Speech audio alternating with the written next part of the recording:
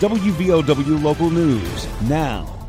A sixth person arrested in Mingo County following that deadly stabbing. I'm Aaron Stone. West Virginia State Police investigating a murder they say happened around 11:30 Monday night at the Magnolia Garden Apartments in Matewan. Victim's been identified as 27-year-old Corey Markham. Troopers say he died from a stab wound to his thigh. Total of 6 suspects been arrested, all of them charged with felony accessory after the fact for murder, including 39-year-old David Tidwell of Chatteroy, 42-year-old Kiana Harmon of North Matewan, 62-year-old Phyllis Farrell of Matewan, 53-year-old Everett Lockhart of North Matewan, 52-year-old Terry Steele of Matewan, 45-year-old Misty Klein of Delbarton. Again, all 6 suspects have been charged with felony accessory after the fact for murder. Police have still not identified which one or if any of them are actually responsible for the murder. That investigation is ongoing. WVOW Logan. Don't let aches and pains put you on the sidelines. Lingering pain from aging or injuries can impair your ability to move and take the fun out of everyday activities. Let Logan Regional Medical Center get you back in the game. Take a joint pain assessment at loganregionalmedicalcenter.com/orthopedics to find out how we can help alleviate pain, increase mobility and range of motion, and get you back to living your life to its fullest. Logan Regional Medical Center. Be well, live well. That's why we're here. One person was taken to the hospital after a dirt bike hit a school bus. According to the Logan County Sheriff's Department, the incident happened Tuesday afternoon at Peach Creek on Peach Creek Road. Sheriff's Department says a teenager was riding a dirt bike, struck a school bus. Sheriff's Office says that juvenile was flown out to a hospital for medical treatment, but says that the injuries are not life-threatening. There was one child on the bus at the time of the incident, but neither the child or the bus driver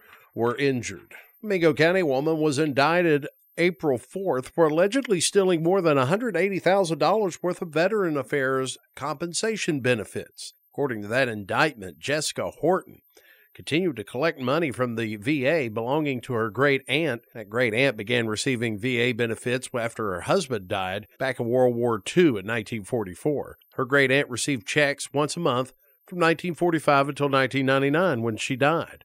Now, that was when those benefits were supposed to stop coming in February of 99. However, Horton's mother, the great-aunt's niece, had access to that P.O. box and continued to forge, endorse, and spend the money, allegedly.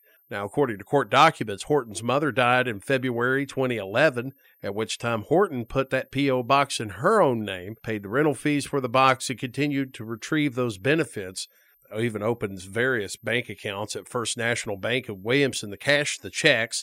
According to that indictment, Horton received, converted, and spent that compensation money from the VA once a month from February of 2011 till January of this year. The value of the VA compensation benefits amount to over $182,000. Horton will appear for arraignment before a magistrate judge on April 12th at the Robert C. Byrd United States Courthouse in Charleston. Horton is being charged with theft of government benefits. A man accused of impersonating a paramedic in Mingo County has previously been in trouble for identity theft.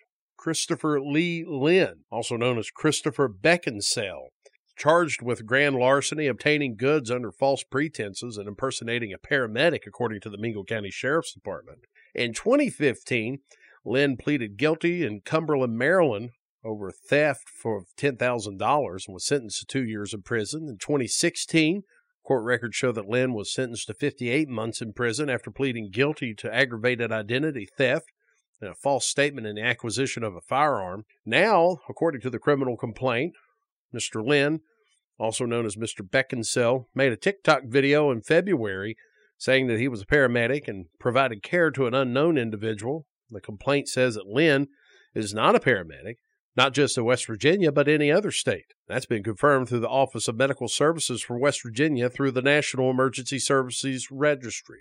Now, 13 News says they've reached out to Lynn through social media, and in a statement he provided to 13 News, Lynn says that the charges are nothing more than character assassination as a result of him being a whistleblower. Get local news on demand at WVOWradio.com and on your smart device. This is WVOW Logan. Here's the Coalfields forecast from the Storm Tracker 13 Weather Center. I'm Storm Tracker 13 Chief Meteorologist Spencer Atkins. We are calling for more dry weather here, and our temperatures today will be running right in the mid-70s. And then tomorrow we'll get back up to about 80 degrees, and it's all dry and all sunny throughout. Friday, we couldn't rule out an isolated shower in the late afternoon. We'll have more clouds. It's still warm near 80. And then the next best chance for a soaking shower comes along on Saturday in the afternoon. On 13 News, Chief Meteorologist Spencer Atkins. Listen throughout the day or click on tristateupdate.com for more weather information from the Storm Tracker 13 Weather Center. The Coldfields start the day with the morning news. I hope he's not listening because I don't want to spoil the surprise. The only sneakers he wears is Air Jordan. Exactly. And he has tons on the top shelf of his closet. So imagine if you could drop like 2.5 mil and bring those home. You'd be in gravy forever. If I even had that kind of money. The morning news, weekdays, starting at 6 a.m. on WVOW.